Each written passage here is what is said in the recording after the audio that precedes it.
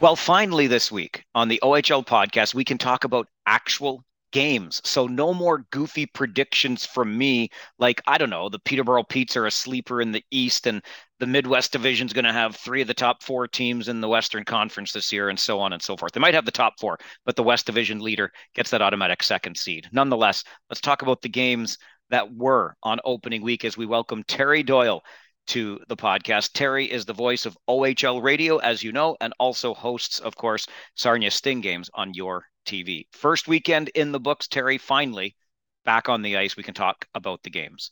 It's great to see it. I think even I've talked to people and I see it myself and you see it just even from training camp onwards and the preseason. It looked normal.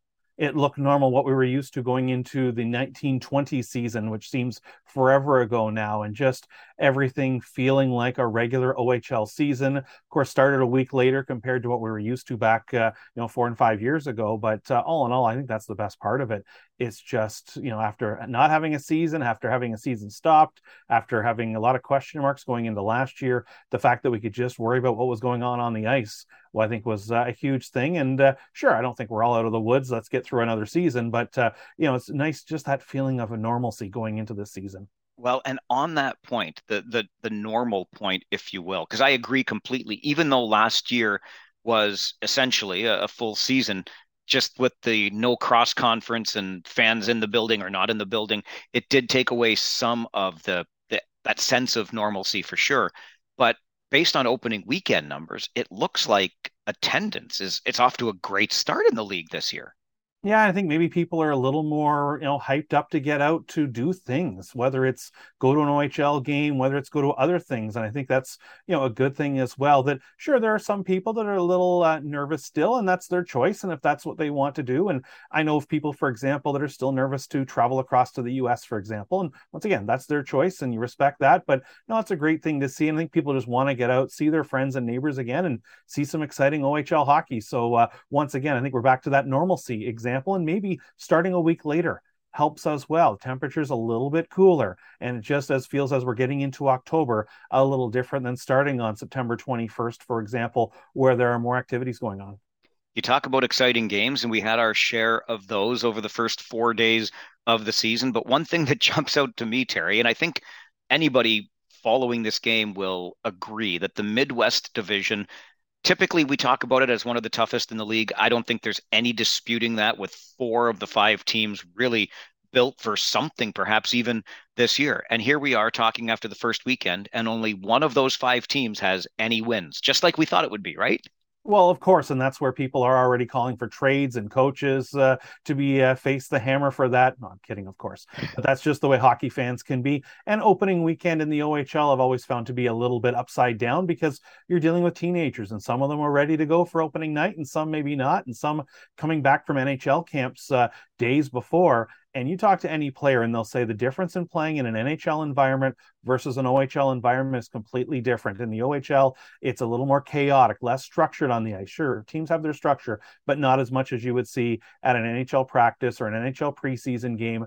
And it is, I remember talking to whether it was star players or middle of the road players over the years, and they would say the same thing. So it is a little bit of an adjustment coming back, and you get into that opening weekend and maybe some travel they had coming back. Some players, they may have been coming cross continent depending on where their NHL camps were. So it leads to a little unpredictability, and some teams even finishing off their rosters and figuring out who goes into what slot. So yeah, opening weekend, there's always that player who lights it up on opening weekend and never to be heard from again. And there's somebody else or some other team that people are like, oh my goodness, they're 0-2.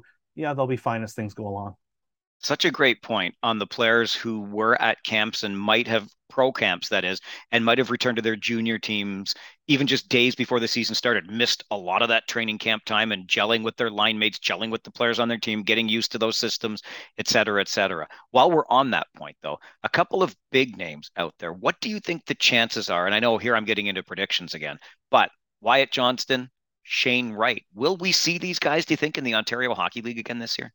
I think with Wyatt Johnston, especially, I would expect we will see him back. I think he will get some games with Dallas, but at the end of the day, unless he's really a top six forward with the Dallas Stars this season, I don't see why they would use up 1 year on his contract. He's a guy that they're going to expect to score. And I think if he's not on the top six, okay, maybe if they see a role for him on the third line, but now you're getting into usually traditionally more of a checking role, I certainly do not see him playing on the fourth line. And I remember going back hearing years ago, Ricard Raquel had been playing pretty well with the Anaheim Ducks, but he was called into the office and they said, "We didn't draft you to be a fourth line player. And that's where you are right now. Go back to Plymouth at the time and light it up there and come on back next year and expect to be or try to make our top six." And that's where I see with Johnston that if the Dallas Stars don't have a spot for him in their top six forward unit right now, then at this point, why not send him back to Windsor and save a year on the contract? Shane Wright's a guy that I think, contributes at both ends of the ice. So it could be a very interesting situation a little more with him, what the Seattle Kraken decide to do. But at the end of the day, that's a Seattle team that's building for the future. So once again, they'll have to decide whether or not to use up a year of that first year entry or the first year of the entry level contract. And so it would not shock me to see both of them back in the Ontario Hockey League. I'd see Johnson a little more likely than Wright. Is Wright a post World Junior back in junior situation potentially, if not earlier? But I'd be surprised if both of them do not see an OHL arena before the season's done. A lot of talk in your side of the Western Conference. You, of course, following the Sarnia Sting, and in that West Division, the Flint Firebirds getting a lot of preseason love. I think understandably so. It looks like this team under Ted Dent is poised to maybe even go a step further than they did a season ago. Well, that's exactly it. Now the question, of course, is goaltending. They lost Luke Kavlin last year, who I thought was, especially down the stretch, the top goaltender in the Ontario Hockey League in that second half. And I remember seeing him some consecutive games in February where he was just rock solid. One of those goalies that would give up two, but you weren't getting a third, or give up that third, you were not getting a fourth by him. But yeah, so many players are back for them, led by Brennan Othman, the Rangers draft choice, who's so dangerous on the ice, sets up on that power play and just scores from that offside wing. And I think that whole group really coming back and the chemistry. But yeah, they bring in Will Cranley, who have played some excellent hockey this past weekend as well for the Firebirds, made a couple highlight reel saves as well. And I think that's a team where as long as you have someone who's steady in goal, who's not going to be an issue, we'll say, and sure, gives up a couple, you don't necessarily expect them to steal games, but I think they have enough talent up front that the Firebirds can certainly outscore their opponents. And then play a good, strong, physical defensive game as well, where they're just solid in their own end. It's not the physical rough and tough we used to see years ago, but just standing their ground and making it difficult for some of their opponents, especially some of the skilled players around the league when they go into Flint on a Saturday night. I talked about the Sarnia Sting coming into this season as a team that I'm just not sure who or what they are. This is the team that you cover most closely. And of course, I got to see them firsthand on opening night in Kitchener when they laid a pretty good whooping on the Rangers, who on paper and considering preseason expectations should have, if you were playing the game on paper, come out on top of that one. What do you make of the Sarnia Sting this year? There are some uncertainties because we're waiting to see what Sandis Vilmanis and Marcus Limparlance, they're two import players, what they do. And that's with any team. If you get two import players that really contribute, that makes a huge difference. And both look to be in the top six of the Sarnia Stings lineup. And then that's a big factor right there. And we saw that with Limparlance, so the multi-point game on Friday night against the Kitchener Rangers. And then with the Sting, they sorted out their overage situation pretty quickly with Theo Hill going to Saginaw. So, Ethan Ritchie came over from Kingston last year, was Sarnia's top defenseman by the time the season was done. Ty Voigt, the Leafs pick, of course, he's not an overager, but coming back and looking to be their top scorer again. Nolan Burke had 34 goals last year. He's back as an overager. And don't sleep on Nolan Dillingham on the back end. Just a solid, steady defenseman, a leader. He's their captain. And I think that's, worth the Sting. It's going to be if their top six forwards can really contribute, put up big numbers, and at the same time, be steady on the back end. And that's where maybe they relied a little too much on Ben Gaudreau at times last year. And now Gaudreau back, the San Jose Sharks pick, looking to be one of the top goalies in the Ontario Hockey League. But the Sting can't hang him out to dry. He's going to play a lot of games this season. And if they can be, more solid on the back end, especially against some of the skilled teams around the league, and Sarnia especially as well, making sure their power play is going. It was sort of up and down a good chunk of last year. Get that group going. But it's a team, especially with the depth with the two import picks. If they do very well, that can make a huge difference. I loved Ethan Ritchie's game on opening night. He really controlled things there on the back end and was a tower of strength, in my opinion, for the Sting in that victory over the Rangers. You talk about acquisition by trade.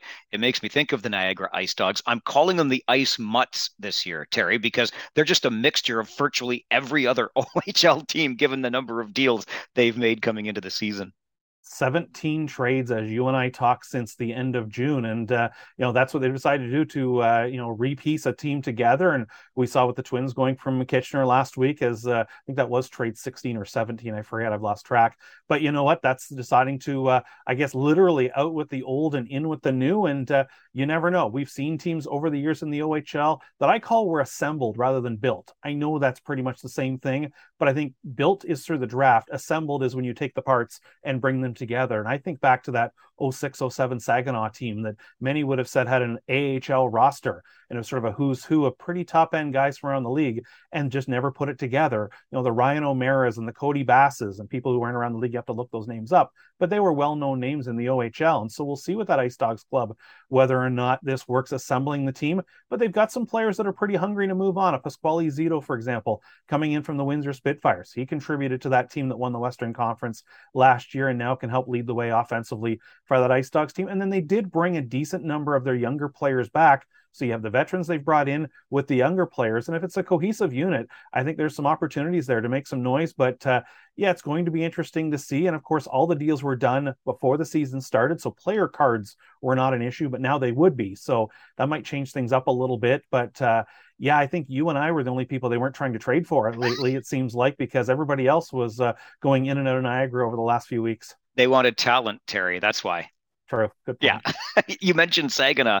I would be remiss if I didn't tell you that Joey Batano, the voice of the Saginaw Spirit, is going to be joining us next. And I feel a little bit of sympathy for the Spirit because they were loaded for bear. I think they were 20-3 in their 23 games leading up to the cancellation in 1920. Then the next year gets washed out. I would put Saginaw up there with the teams that got hurt most by the cancellations brought on by the pandemic. I don't know, as a guy that covers a team in the same division, if you feel any sympathy, but any message you'd like delivered to Joey when he Hey, talks to us next? hey, you know what? I cover the entire league. I based in Sarnia, but I got the whole league. And you're right. I agree with you. Saginaw, and then I'd put Oshawa as a team that got killed because, of course, they made those huge trades. Yep. Phil Tomasino came in, and then the cancellation. They're hoping to have him back. But yeah, Saginaw's an interesting club, and certainly some changeover. But with Pavel Minchikov back, Matei Sapovalov, two big guns up front, and this young Misa kid's looking pretty good already, and very well spoken young man that I talked to last week, and of course talked to him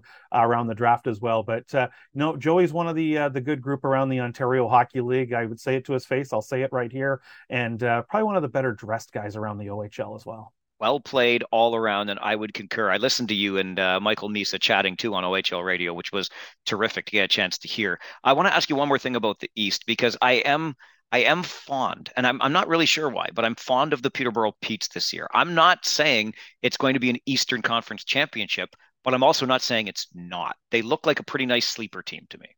Yeah, I think it's going to be interesting to see what they've put together. And bringing in Connor Lockhart from Erie, I thought was a big move over the summer. There's a player, former third overall pick by the Otters, and that was, of course, the Wright, Othman, and then Lockhart was the next pick in that OHL draft, and then Brant Clark. And of those four, Lockhart's the one just looking to maybe get a little bit of a fresh start to increase his numbers. And he picks up 6 points in the first two games. And then Tucker Robertson with 5 points, the Seattle pick, and he's the Kojiko OHL Player of the Week this week. So I think it's an interesting group that they've assembled. They bring in Sahil Panwar from Flint as an overager, a guy who can chip in on your third line, play both ends of the rink. I think this is a team that could certainly be very interesting going forward, especially if a few of their younger guys really step up moving forward this season. But you're right. And I think the square boards in Peterborough could be an interesting spot to play as this season continues on. You talked a moment ago about covering this league. Yes, you cover for your job the Sarnia Sting, same as me with the Kitchener Rangers. But I love this entire league. I'm looking forward to going east this weekend. How good when I say east too, we call the Eastern Swing, Ottawa, Kingston, that's where the Rangers are headed. But how good does it feel for you, Terry? You've been in this league for more than a minute, just to be back in this feeling of normal as we've had a really exciting opening week. Well, that's exactly it. And looking at the schedule and seeing that the Kingstons and the Ottawas will be coming west and vice versa, teams will be going there. And I know Sarnia has their Super Bowl weekend Eastern road swing that they seem to do most years, which is fine because that means I get Super Bowl weekend off. It's from doing home games, so it works out excellent for me selfishly. But no, it just you think of last season, for example, fans didn't get a chance to see Shane Wright in the Western Conference. Here's a player right at the top. Imagine, let's go back a few years when McDavid Mania was going through the OHL and he was selling out buildings. And I always said, The last player to sell out buildings before McDavid was some guy named Lindros, and nobody else really sold out buildings by themselves. Okay, now imagine McDavid didn't go east and he only played in the Western Conference. Sure, some extra fits for some Western Conference fans, but maybe they don't come out as much because he's coming to the building 3 times rather than once. You name the rink in the Eastern Conference, including a couple that usually have struggles drawing fans around the GTA, for example, and they filled the rink because of McDavid mania. Now, the fact that we have these Eastern stars going west and west going east don't necessarily have the big names as much this year than a McDavid, of course, or going back to a Stamkos and a Lindros and a Tavares, but it's still just meant to be from that standpoint. And even think of families. You have a player who's maybe from the Kingston area who plays for London, plays for Kitchener, plays for Owen Sound. Their friends and family didn't get a chance to see them play. That one visit that's usually huge every year. Nolan Burke for the Sarnia Sting was there in a preseason game last year, but he's from Peterborough. He plays for Sarnia. Now he gets to go home and play in front of his friends and family this year. I think that's a huge factor for everyone too. It's exciting to be into the season. It's exciting to have that sense of normalcy.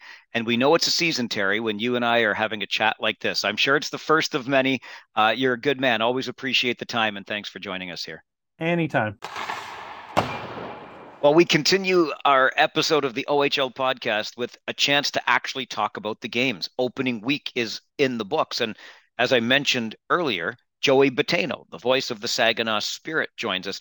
Joey, I kept you waiting here. I had you hanging up in the waiting room because I was on the line with Terry Doyle, broadcast colleague and, of course, divisional rival, if you want to put it that way.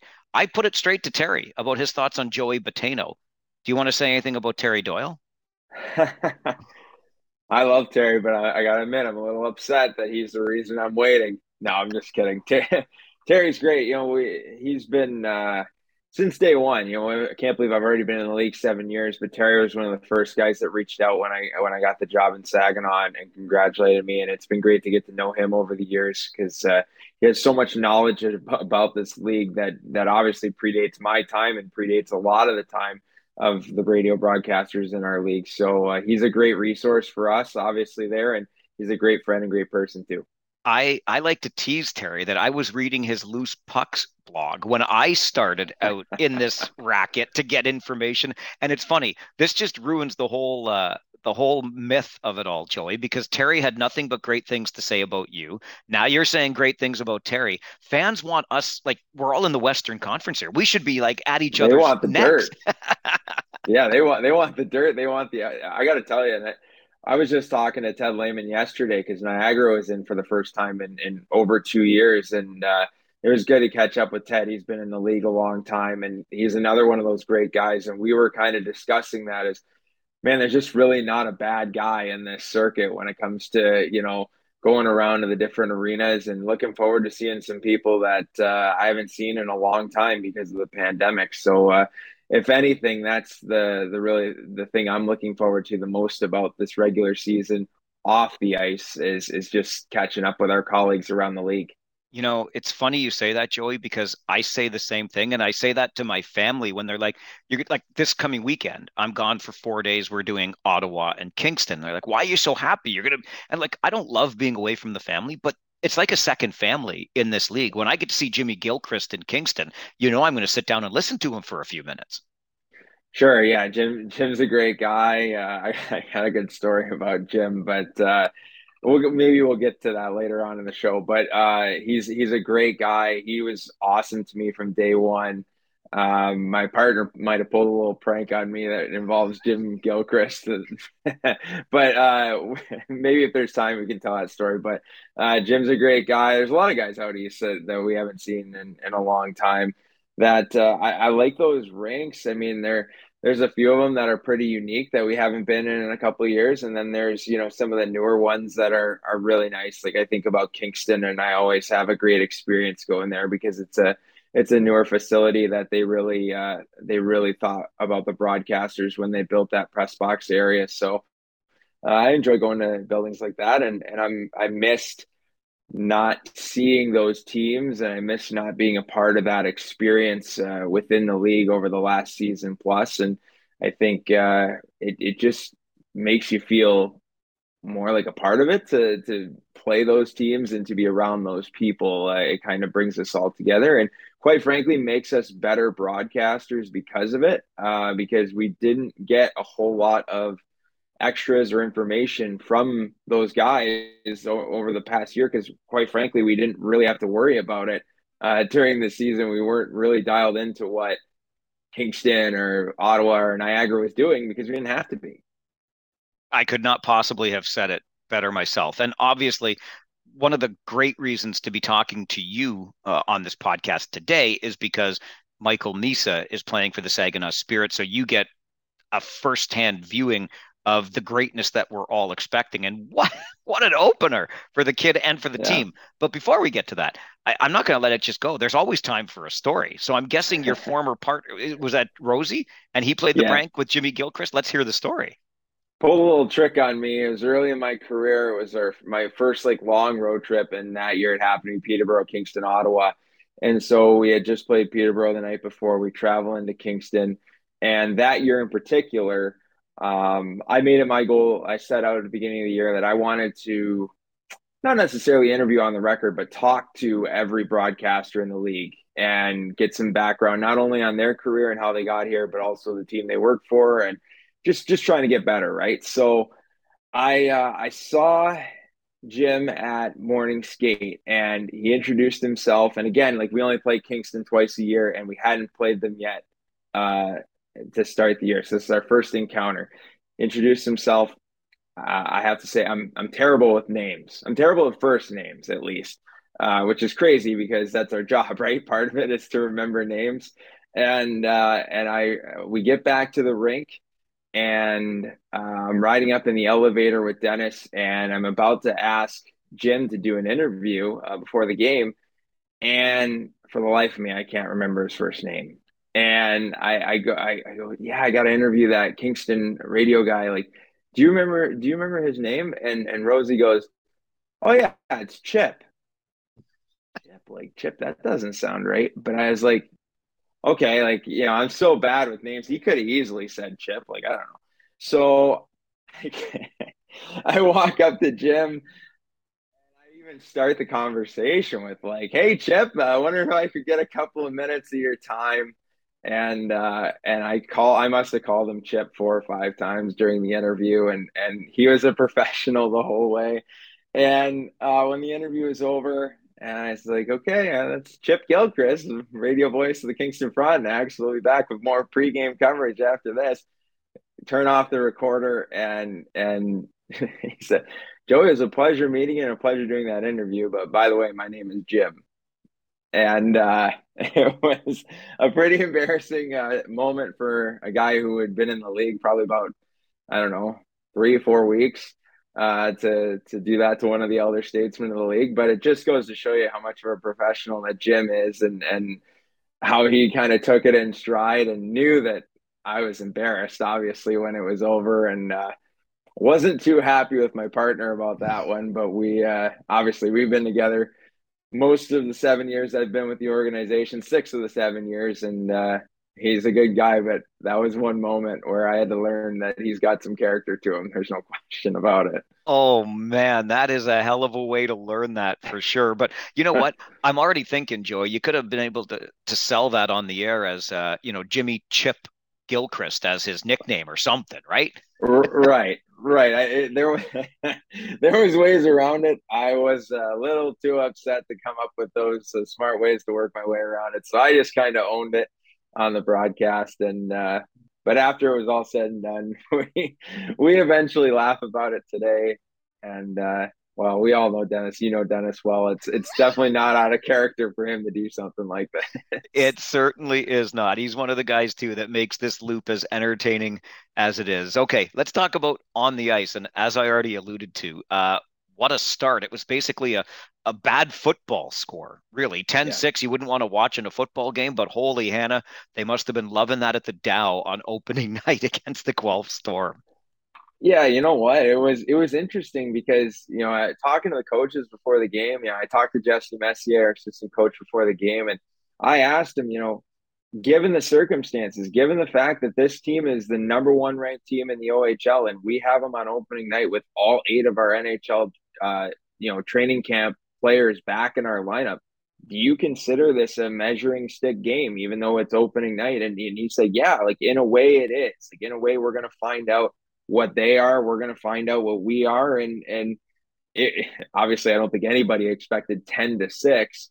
But the way the game went, it honestly felt like two heavyweight fighters going head to head, with both teams obviously gifted offensively, and it was last goal wins.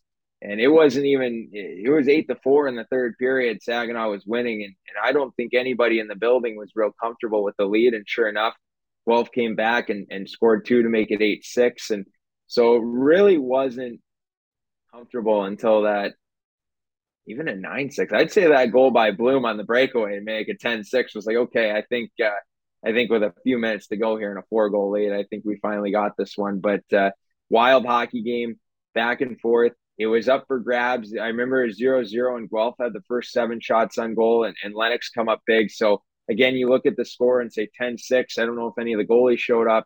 Lennox was key. We would have never got to that point without him in the first 10 minutes of the game. So he did give up 1, but he could have give up 3 or 4, and this game could have been over in the first period. So it was, even though like by and large the goaltending wasn't the story, it played a key role early on in the game to get to where we ended up at 10-6. I certainly don't want to gloss over those NHL prospects that you alluded to, Joey. And you talk about the captain, newly minted this year, and Josh Bloom, Yeah. his breakaway goal. Obviously, Minchikov and Salopolov, and we can go on and on. But really, when you talk about the Saginaw Spirit this year, the player that everybody is talking about is that first overall pick, the exceptional status, of course, to Michael Misa. You've been able to watch him through camp now in his first regular season games. Plus, you're going to get to see him 66 more times still. But from your Right. perspective, as one of the grizzled veterans in this league now, what do you think of what you're seeing from young Michael Misa? He's getting more and more comfortable, and as he gets comfortable, the confidence grows, and as the confidence grows, he goes to levels that we haven't seen yet. And I think that's a huge positive, not only for him and his career, but for the Saginaw Spirit as well, to benefit from that.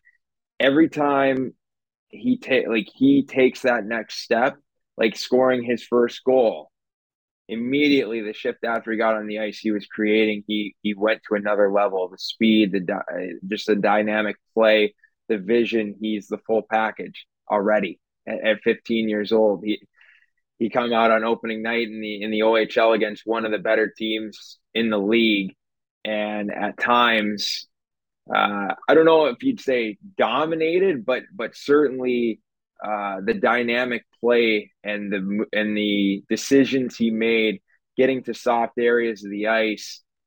You look at that first goal; that's exactly what it was. He was kind of camped out in front of the net. I believe Poitras had him, and he just kind of made a quick move to a soft area, and all of a sudden he was wide open for a one timer, and it was about a half second is all it took for him to get open to score. And it's really exciting, Mike. Like that's what it is. Everybody in the league, even, should be excited about what this kid can bring to the table. And it's not often that you'd have 2 exceptional status players playing in the league at the same time. And obviously, it remains to be seen what happens with Shane Wright. But the potential for that to happen here, I think obviously Saginaw Spirit fans should be happy, but I think the entire league should be thrilled to have the amount of talent that it has in it this year. And that's not even that's just the young guys. You look at uh, Cam Allen and Richie and Oshawa with the 2023 NHL draft. Those 2 guys should go very high in the draft. It's an exciting year for the OHL, especially to get everybody back in and playing each other head to head once again. If I'm a fan of the league, I'm thrilled that every team's going to be in our building at least once. Yeah, Colby Barlow with Owen Sound, another guy that people are Yeah, already talking about as potential top 10. I know it's so early, but you're absolutely right. This is going to be a fun league for fans to watch this year. And you mentioned Saginaw, Joey.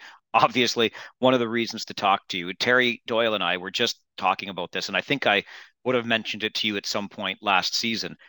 Looking back to 2019-20, when COVID came into our lives and shut things down, I put the Saginaw Spirit right up there with teams that got hurt the worst by that because of the way the team was built then and what was lost because they didn't get to play that playoff Yeah. or, of course, the next year being wiped out. So, how important is this year in Saginaw to get that energy going again for that fan base? It's important that it's a competitive hockey club, I think, this year. Because as you mentioned, not only the year that was paused and eventually canceled, but the year after the 2020-21 season that was never played, the window is also open for Saginaw there as well. You wouldn't have had the AHL rule exception in the NHL CHL agreement. So you would have seen Cole Perfetti most likely play in a Saginaw Spirit uniform that year because he ended up playing in Manitoba that year. So that tells me that, he probably wouldn't have made the Winnipeg Jets. So in that case, he would have ended up back with Saginaw. So obviously at that point, that's at least 100 points you could bank on right there for in the Spirit lineup. So yes, we could go on and on with the hypotheticals, but yes, we were extremely hurt by the pandemic. Us, Ottawa, Oshawa. There's a couple other teams out east that really felt it as well. But we got the roster break of getting Bodie Wild back as a 19-year-old that we didn't expect that year, and everything seemed to be set up for this Saginaw team to finally make that run for their first OHL championship and possibly a Memorial Cup, and then obviously to have the pandemic come when it did and take it all away. It was a tough pill to swallow. And then, last year you end up, 19 out of 20 and you're kind of right back to the very beginning of this thing all over again. That wasn't easy, to go through that. But as you know, in the OHL, it's part of the process. To build a winning team, you have to start at or near the bottom and work your way up. Now, there's some philosophies on how you get there. Obviously, and that was kind of the narrative or the storyline yesterday in our game head to head with Niagara was you have two teams that are in very similar positions and couldn't have went about building their team any different. And so we have only three players on Saginaw that were either traded or signed as free agents. And on the flip side, for the Ice Dogs, you had only 8 players that were drafted by the Ice Dogs, and everybody else had been signed as a free agent or traded for. So it was just a very unique and kind of differing philosophies as we watched that game unfold yesterday. And I think it's too early to tell when it comes to the final score or whether it's indicative of anything other than maybe two teams that are a little bit tired, and I don't think the final score is really indicative of what we saw. But anyway, nonetheless, it was that was one thing that really stood out to me yesterday was how these rosters are built and how the people who are in charge went about building them. 2 games under our skates, if you will, to start this season. There's lots of runway ahead, obviously. And for you, not traveling yet with both home games for the Spirit, but how did it feel for you, Joey, coming back into this season? What was opening week in the OHL like for you as things kind of come back to normal around here? Well, for me in particular, I also worked for the Saginaw Spirit as the vice president of communications and broadcasting. So my work on opening week leading up to the first game is also on the day-to-day level with the organization, and compounding onto that is we only had one preseason game in our building this year because of a prior event that really kept us out of our building until September 22nd. So it was a scramble, a mad dash, if you will, to get everything on the broadcast side, not so much the PR side because that's more day to day, but certainly on the broadcast side where technically speaking, I have a lot of support on that end, which is huge. And Mike, we have a lot. Our television staff and the people that are behind the scenes are actually employed by the hockey club. We don't have a Rogers TV or a Cogeco that comes in and films our game. So I oversee that department as well. And so obviously when you're not in your building until September 22nd and your preseason games on September 23rd, it can create some challenges if everything doesn't go completely smooth, and that's what we saw in our one preseason game. So it was a mad dash to the end. when the camera goes on and the broadcast starts, all that's behind you though, and you're just dialed into the game. And so, by and large, it was a hectic week. It always is. I think the stress level's high, but it's fun when you finally get to be up in the booth and the game starts and the crowd's rocking and everybody's into it. And you just think back because it wasn't that long ago that even in Saginaw there wasn't as many restrictions here for COVID as there was in Ontario buildings, but there was still some, and then there was some apprehension as well, just naturally from people who, maybe weren't quite ready to be in that environment yet, and to see, 4,400 in our building for opening night, and as you've been in our building early in the year, we compete against a lot here early on for fans, and to see that response for our opening night. It was a huge success. And Dennis and I talked about it in the post game. Imagine if that was your first ever hockey game. You saw a little bit of everything in a 10-6 game. That even if you were more apt to the physical side of the game, you also had a slew of penalty minutes in the third period as well. To whet your appetite that way. So it was a little bit of everything on opening night, which was great. That's a great point. What a way to sell the game to perhaps a new set of eyes with 4,400 another. I'm so happy to hear that number too. Just before I let you go, you got me thinking, and I say this a lot, but from a professional standpoint, I mean, we're not splitting any atoms doing what we do. We're not birthing no babies, but you talk about all those other duties you have, Joey. I was complaining to my wife of what a screw up I had on opening night because we have a mid-period break like every rink takes. And I was Sure. trying to, so I have 90 seconds of commercial time. And I tried to send out a tweet, which I didn't get finished. And I got frustrated. I got 90 seconds. And then I come back to the game and I'm like, I got to dial myself back into what I should be doing. And I told myself later, I've been kicking myself since Friday. Don't be stupid. Your job in that moment is to call the game, leave the tweeting till later. How do you get in the mindset of calling the game? Like you're one of the best we've got in this league with all those other things that you've got on your plate. Well, I appreciate that, Mike. I think the biggest thing for me is I pretty much prep for games on my own time, to be honest. I either come home the night before. I try to do it the night before. Some nights that's impossible. If it at the very furthest away from the game, 2 nights before the game, I try to get in minimum 90 minutes of prep, but usually somewhere around 2.5 hours of prep before each game.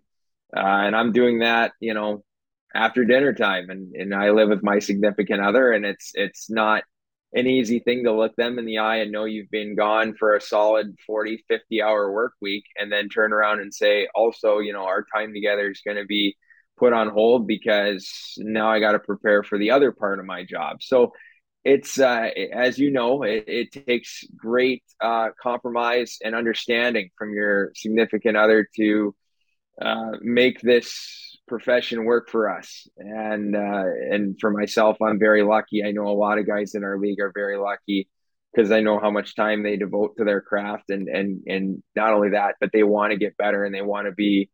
We want this league to be the best broadcasted games in all of hockey. I know, talking to you over the years, talking to a lot of the veteran guys that have been broadcasting in this league for a long time. A great deal of respect for the guys that have been at it a long time in this league to make the product what it is today. And for me, I just know that that's part of the job, and understand that, if I want my broadcast or any of our broadcasts to be at that level, there's going to be some sacrifices along the way. And that's just all part of the gig. But certainly it helps when you have the people around you. Your support system is strong and understanding, and I certainly have that, and I'm very lucky. Yeah, and then you got a jerk like me who's interrupting your off day to do this. You're helping me out now, Joey. You're a good man. Well, I understand. You know what, Mike? I've been in your shoes plenty of times, right? So I'm sure I've asked something maybe from you specifically that probably wasn't the most convenient time for you, but I'm sure somewhere along the line yourself or someone else in the league has made time for me. So I only I think it's only fair that we help each other out. So no problem at all. Plus, I enjoy talking to you as well, so that helps as well. I'll talk about this league and with you anytime as well, Joey. Really appreciate this. I can't wait to see you in the rink. Thanks for doing this. All right. Hey, before I let you go, I have to ask you, how's our old friend Dominic Hennig treating you there in Kitchener? Oh, Dahmer, let me tell you what, this guy doesn't leave a single stone unturned. It's one weekend, Yeah, okay? But I mean, well, even counting in the preseason, you talk about preparation, as you would know with Dom, he is meticulous, and yeah, I'm getting more information from the front office at the Kitchener Rangers than I've ever had before. I already know what our travel schedule looks like for the weekend coming up and a whole bunch of other things. So he's got people running around too, doing stuff, which is awesome. Like I had a guy yeah. asking me if I need more than water in my booth on the opening night. Can I get you a can of pop? Can I get you? It's okay. If I need one, I'll get my own. But thanks. So there's a lot of Yeah. detail oriented work going on around here. He's the best. You know what I must say, when he was working in Flint on the PR side of it, he made me better because of how tight his ship runs and how meticulous he is day to day. And when you're sharing a market, a media market, and Dom Hennig's the PR guy on the other side, you got to be sharp, or your team's not going to get anybody showing up on the media side to cover your team. So he made me better, and we're real close now. And I mean, we were close then, but we're real close now. And I just had to ask because I already knew what you were going to say, but I just had to get confirmation on my end. I love to hear that about the market too, that of course you both competed in there in Michigan. And I'll tell you what, Joey, the first time there's even a minor slip up, which won't even matter, but it'll bug the hell out of Dom. I'm going to text you and let you know, and we'll bug him about it for the rest of the year. That's perfect. I appreciate that. I appreciate your time on this today. Thanks a ton for being here. Thank you.